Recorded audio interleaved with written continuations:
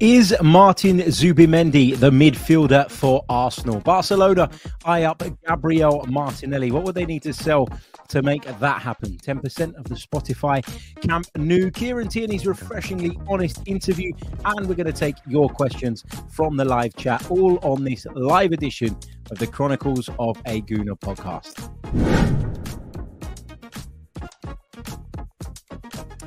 Hey everybody, how's it going? Welcome back along to the show. Hope you're all good. Hope you're all well. Thank you for joining me on this Thursday evening. If you're listening to us in podcast format, it's probably Friday morning. So happy Friday to you guys as well. We've got lots and lots to get through as always. We're going to, as I say, talk Martin Zubimendi, because my Valentine's night was spent on a Martin Zubimendi scouting mission. Family emergency came up. My wife needed to go out somewhere. So I sat on the couch by myself and watched, I don't want to say both games because I feel kind of disingenuous saying that, because when you try and do the whole split screen thing, you know, you don't watch both games with the same level of detail and attention. But most of my focus was on that game between Paris Saint-Germain and Real Sociedad, because of the Martin Zubimendi links. And I'm someone that's been quite big on him, quite positive about him. And I've talked repeatedly about how I think he'd be quite a good fit for Arsenal and a good signing, and somebody that we should maybe be looking to go after in the summer. And when you factor in his release clause as well, which is a reasonable amount of money this day and age, it makes a lot of sense. I'm not saying that Arsenal shouldn't go for him, but after watching him last night in a lot of detail, I do have some doubts. And I do have some questions, which we'll come on to in a little bit. We're going to start off, though, by discussing Kieran Tierney, who I thought gave a really, really refreshing interview to the Daily Mail. Now, of course, he's been talking about how life is going for him in San Sebastian with Real Sociedad. He kind of sort of hinted, I guess, that his Arsenal career is over. He didn't go as far as saying that. We'll come on to what he actually said in a moment, but the comments that he made led me to think that, you know, this whole situation, this relationship with Arsenal and Kieran Tierney is only going in one way and in one direction, which is a shame, really, because I think we can all agree that Kieran Tierney is a really good footballer, a really good guy, a really good character, all the rest of it. And it just feels like the team has evolved past him and he hasn't been able to keep up, not because he's not a good footballer, just because his particular skill set probably isn't transferable, as you know, into the role that Mikel Arteta now wants the left back to fulfill. And we'll get on to Kieran Tierney's comments about that in just a mo as well. Let me say a few hellos, because there are a fair few of you tuned in with us live right now at HFN. We've got Goon Gang, we've got Tom, we've got Amira. Evan is with us as well. The Sasky Gooner says he is booked to come to London, staying in the Islington Hilton from the 6th to the 14th, Brentford and Porto. He is coming over for those games. Brilliant stuff, mate. Hopefully get to catch you down at the Emirates. It'll be great. Big hello to Salahadin, to Jid, to Harv Reynolds, who's with us as well. We've got loads of you joining us in the live chat, which is, of course, always great to see. Don't forget, by the way, to leave a like on the video, subscribe to the channel if you're new, and if you're listening to us on an audio platform, well, then please do leave us a review as well. That really, really does help. But as I was saying, back to Kieran Tierney, because he, as I say, gave an in-depth interview to the Daily Mail. And that normally when I read interviews from players that have been sent out on loan because maybe they were deemed kind of surplus to requirement at the club that they're currently at, what you normally, or the club that they're owned by, essentially, what you normally get is a bit of bitterness, a bit of well, it's nothing to do with me that I find myself here. They obviously don't appreciate what it is that I bring to the table. You kind of get that sort of vibe from players who have been told more often than not by a manager that they're not quite what he's looking for in a certain area. And actually, the door's open. Feel free to go and move. And I talked about this loan deal before and how I think it benefits both sides. For what it's worth, and I don't mean this in a negative way, I'm not throwing shade at Kieran Tierney, but he is injured again, which obviously, means that had he remained at Arsenal, which is what a lot of people were calling for in the summer, we'd be without him anyway.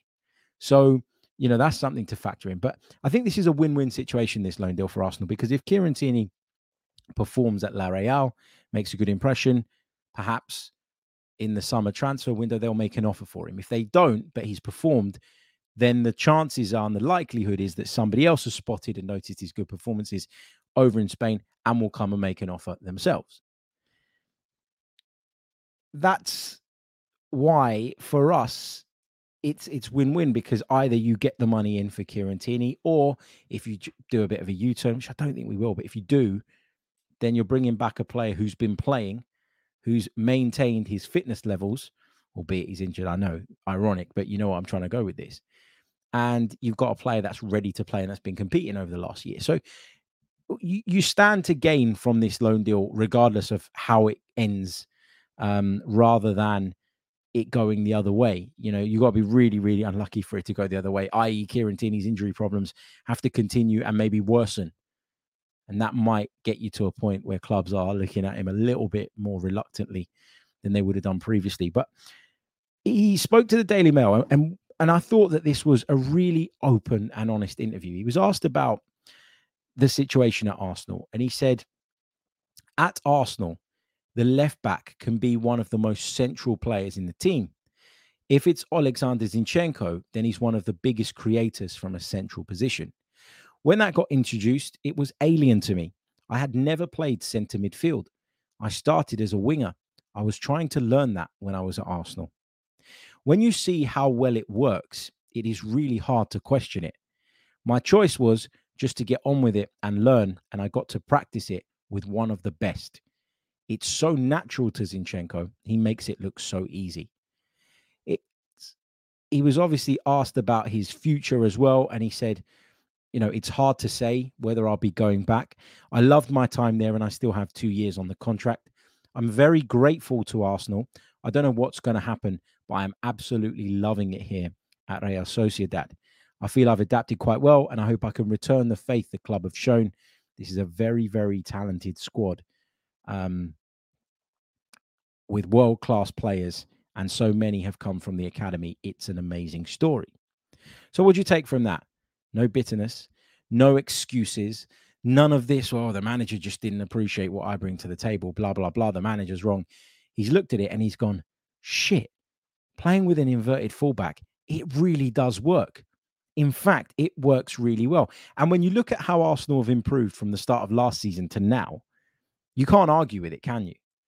And what you can argue that there's been certain games where we've played more conventional defenders at left back, and that's made us maybe more defensively sturdy. But then when we haven't had a Jorginho, for example, in the midfield alongside a Rice, for example, we've not been able to progress the ball as well at times. And then the hole that is left by Zinchenko can get noticed. I know a lot of people have kind of got to this point with Zinchenko where they're just like fed up now. They're like, well, defensively, he's a bit of a liability. And add to that he's injured quite a bit. Actually, maybe it's time that we move past this guy. And I think there's, listen, I'm one of those people that defensively doesn't think he's up to the standard. But at the same time, sometimes I kind of check myself and I sit there and I think to myself, I'm being hugely disrespectful to a player who's been a big contributing factor in why we are in a much better position than we were 2 years ago. So you need to put a bit of respect on Zinchenko's name in that sense. He's been a big part of us lifting the overall level. But that doesn't mean he hasn't got shortcomings and shortfalls in his game.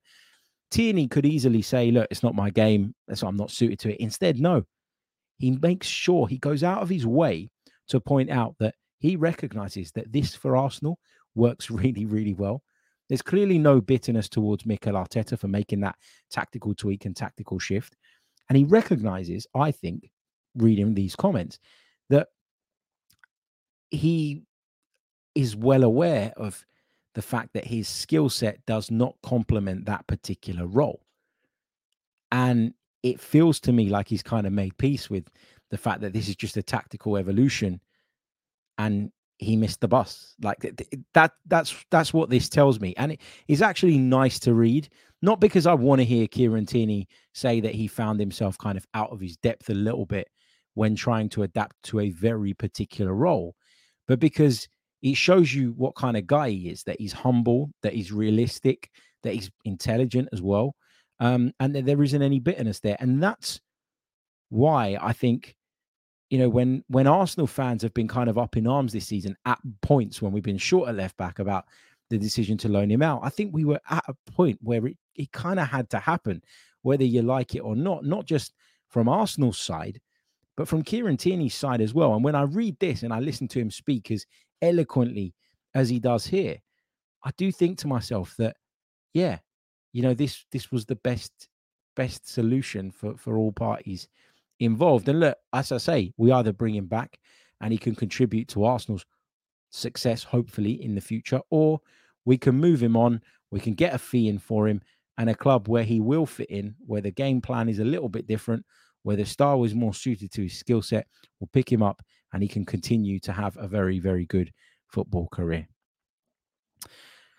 Does Kieran Tierney have a future at Arsenal? Let me know your thoughts in the live chat. I'll come over to those in just a second.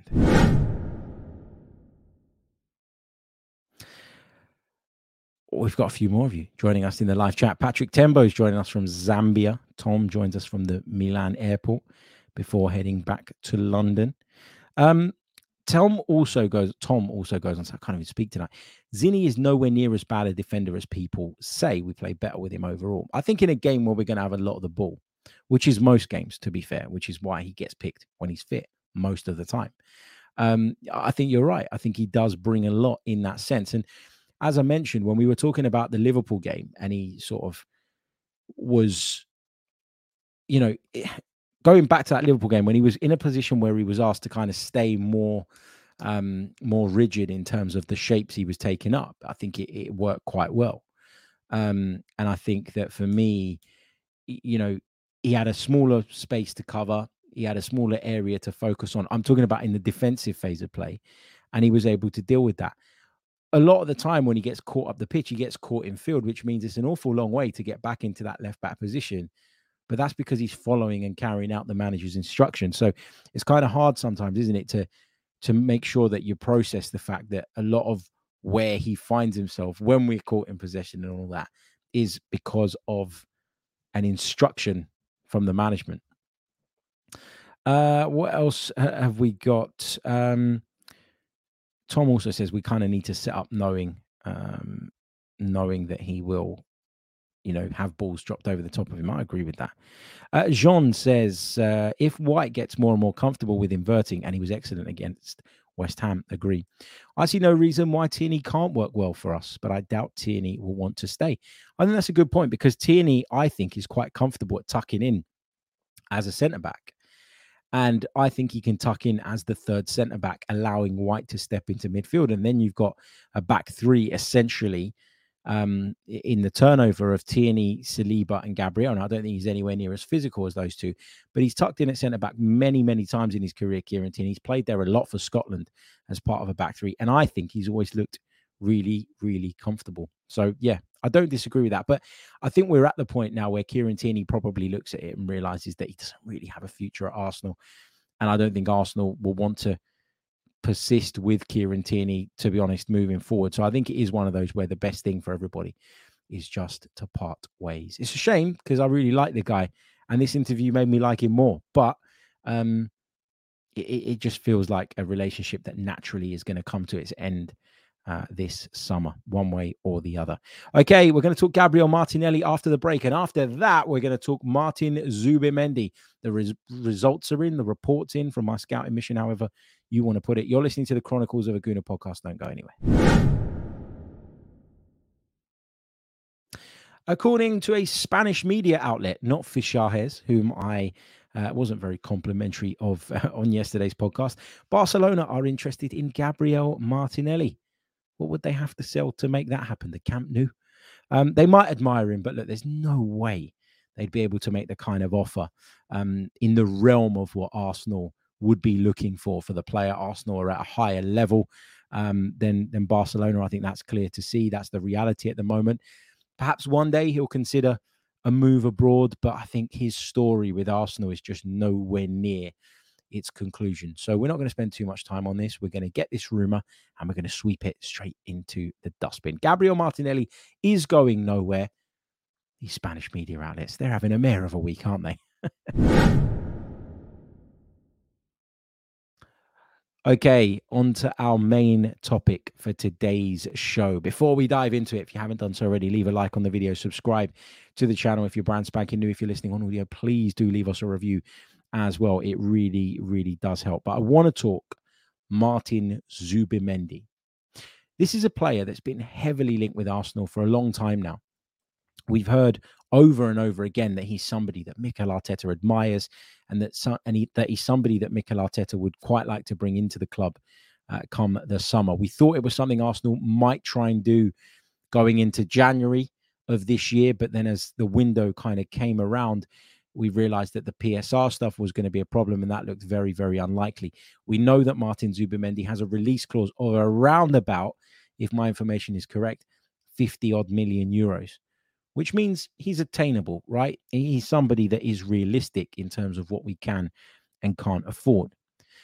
I sat down last night to watch Paris Saint-Germain versus La Real and had a really good look at Martin Zubimendi. I was almost doing my own kind of player cam. There were times where I was missing what was happening on the ball. Every time he was in shot, Martin Zubimendi, I was watching him like a hawk because I'd seen a few games in which he'd played before. I've read loads of articles about him. I've watched loads of videos of him.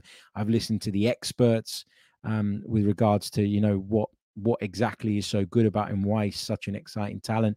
We've heard that Barcelona want him. We've heard that Bayern Munich are even interested in Martin Zubimendi as well. This was the first time, though, that I sat down and watched a 90-minute game with the sole intention of studying Martin Zubimendi. And I was convinced that he was the one going into the game, and now I'm not so sure. And I'll explain why, because it's unfair for me to kind of just throw that out there and not really provide any context or any explanation as to why I feel this way. But when I looked at Zubimendi yesterday, I saw somebody who at times was left to be the midfield alone. That's part of La Real's aggressive pressing style. What that does is it means that the midfielders get up and make that second wave of press alongside the forwards. And very, very often, Martin Zubimendi is the one-man buffer between the midfield and the defense. And on the transition, that can be a problem. And he did lose the ball once in the first half, really kind of casually facing his own goal, and it resulted in a PSG counter-attack, and Kylian Mbappe forced to save out of the goalkeeper down to his right. And I looked at that and I thought, that's not good, but it is an isolated incident. I didn't see him cause his own team too many problems last night. Not that that's a sign of a great player. Oh, well, he didn't cause you any problems today, so he's fine, he's great. You want to see more than that, don't you? When I look at Zubimendi, I get Jorginho vibes. Now, I'll explain why. I think he's intelligent. I think he's technically very sound. I think he's clearly a leader. I think he packs a bit more in the challenge, I'd say, than the Italian. But looking at the risks that La Real take when they press, and then thinking about the risks that we would probably take if he was in our midfield because of the way that we play, he just seemed a little bit exposed. Now, I guess the question is, would having Saliba, Gabriel, Rice, etc. around him make him look a lot better? Probably, but I don't have the same confidence in someone. I don't have the same confidence in Zubimendi that I would in someone like Rice or Partey if they were playing as a single defensive midfielder. So the only way Martin Zubimendi fits into the midfield for me is if he plays alongside someone who's a lot bigger, a lot stronger, a lot quicker across the ground.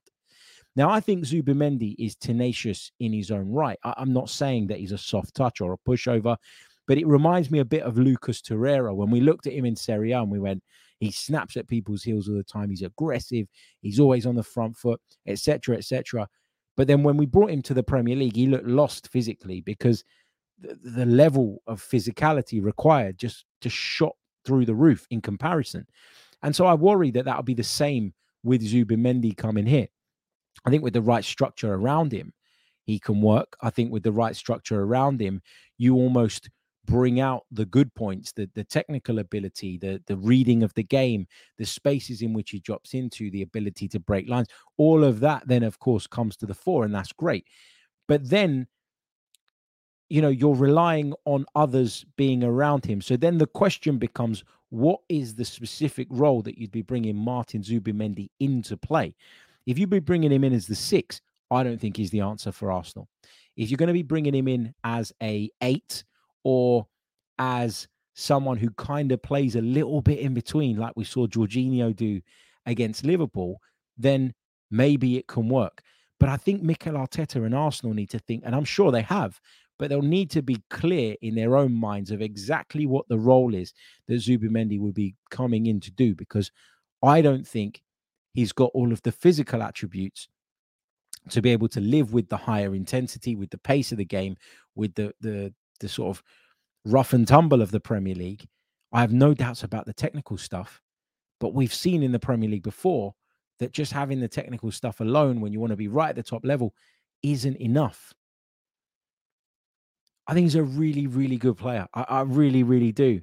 I'm just not sure that he's suited to what we're building.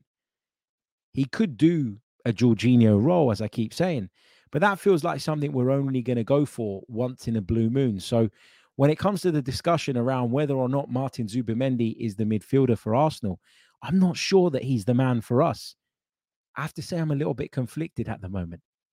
Now, I'm going to make a conscious effort to watch more of him between now and the end of the season, because I think it's important that I do that.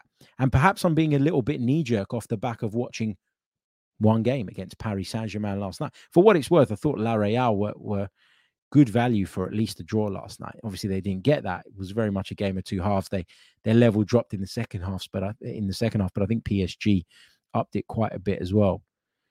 But yeah, when it comes to whether or not he's the right guy, I'm a little bit conflicted. I have to say that. Let me know what you guys think in the comments. We'll go over to the comments for the last section of the show, so start getting involved. Okay, let's see what you guys are saying. First on Zubimendi and on anything else that you want to have a chat about. Start getting your comments in. What else have we got? Just reading through. Brian says, I did the same thing. Watched Zubi closely, and I'm still to be convinced if he's the one. Tony says, signed De Jong from Barca for the same price. The Saski Guna highlights Kefren Turam. I haven't seen enough of him to be able to tell. I'm not big on French football, so I know you are, Moss, because I know you very often come up with names from Liga, and I'll trust you on that he'd be a good fit. Ian Wallace on Zubimendi says, I guess it depends if Rice is the 6 or the 8. If Rice hangs back, then Zubi can press more, maybe. Yeah, if he'd be coming in as an 8, I'm all for it. But he doesn't really play as an 8 now. And that's why I'm kind of struggling to see the vision a little bit. It's going to be one of those situations where you're bringing someone in who's been playing one role, and you've maybe identified something you think can make them well suited to another role, but that transition has to be managed by you. So essentially, you wouldn't be signing the finished article as an 8. You'd be signing a project and someone that you need to turn into an 8 over time. Tudor Rocket says, I think we don't need a new 6 because with Rice in the position, we are secured when attacking or defending. Rather, we got a good left 8 like Douglas Luiz. Now, yeah, that's a whole nother discussion, like whether you think an 8 should be the priority or not, or whether you think that actually Declan Rice, can do the 6 job. I agree with you that Rice is great as a 6 because he has the ability to do both sides of the game.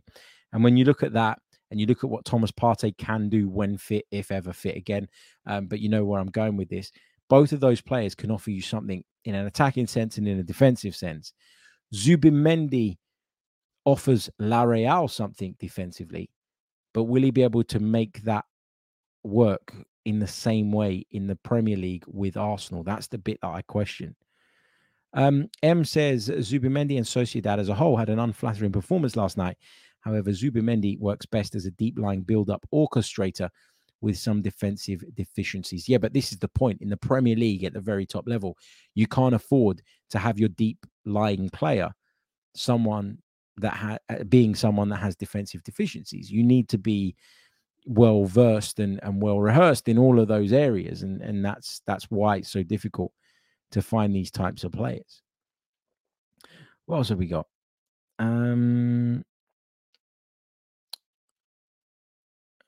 Amira says, do you think that the parts of his game that you're questioning are things that Arteta specifically can coach? I mean, I think, yeah, like I would never sit here and say that like it's impossible for a player to adapt, especially someone as talented and as intelligent as Martin Zubimendi. But my biggest concern is about his build and is about his mobility. All the same concerns that I had about Jorginho, that I still have about Jorginho, but I think we've done a really good job under Mikel Arteta of protecting because of the players that we've put around him.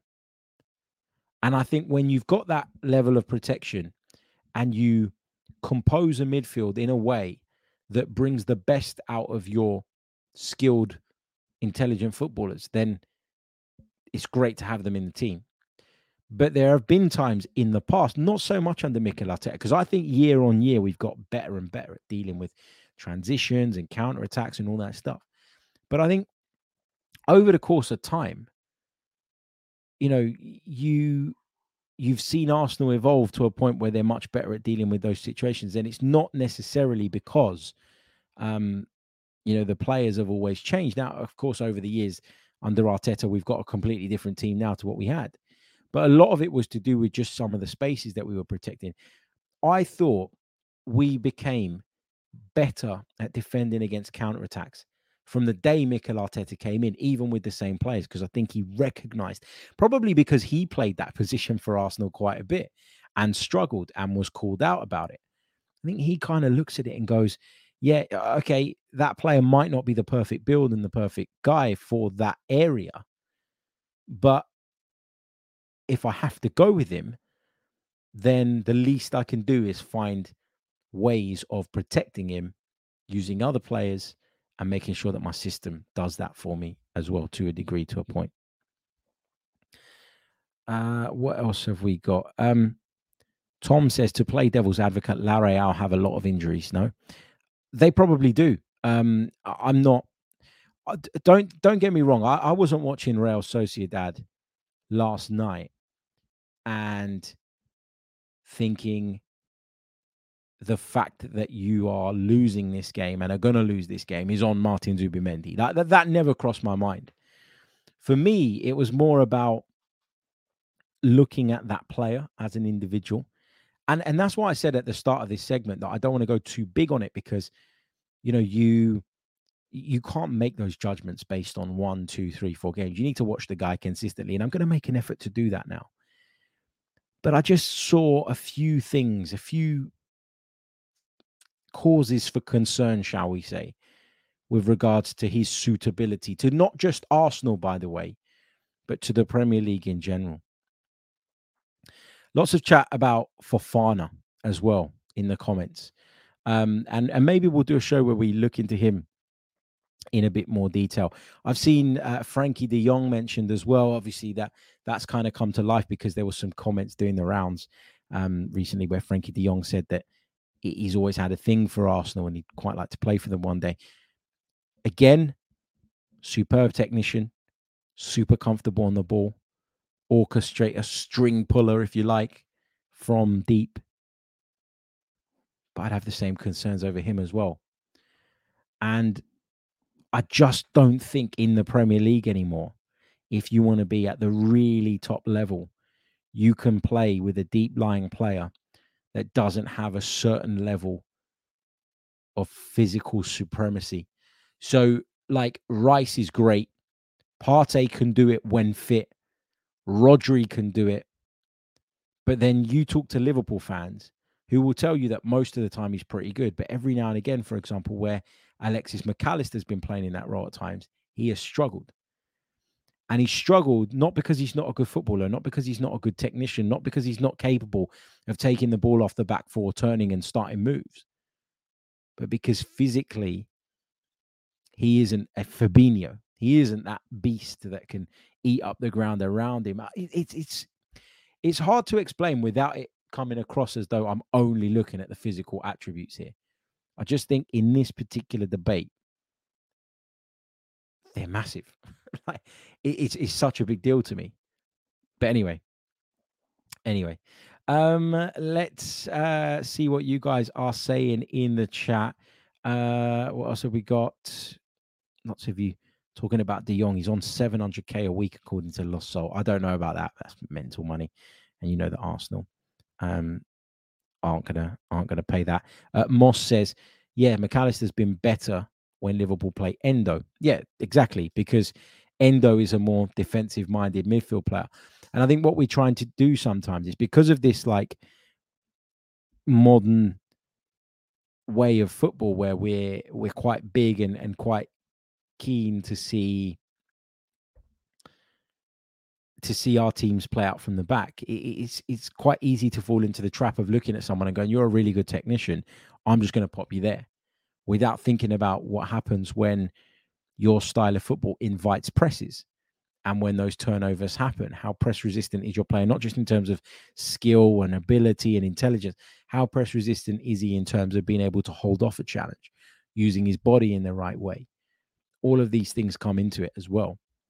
They really, really do. Let's have a look at.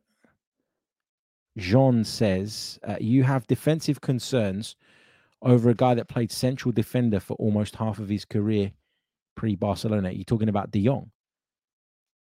I mean, yeah, I do have defensive concerns about De Jong because you put De Jong as a centre half in the Premier League, he'd get eaten up tomorrow. He really would. He's great on the ball and he'd pass the ball out a lot of the time successfully and do it really, really well. But put him in a penalty area defending a set piece against Taiwo Awoniyi and see what happens to him. He'd get eaten up. And this is where, being a great technical footballer is massive. And to me, it's the thing I appreciate most when I watch football. But we really, really do need to be realistic about the differences between La Liga and the Premier League, between Serie A and the Premier League, and between various other competitions in the Premier League too. Skywalker says, if Mbappe, because it's been announced today that it's been said today that Kylian Mbappe has notified Al Khalifi at PSG that he wants to go, that he will be going, in fact, in the summer when his contract runs out.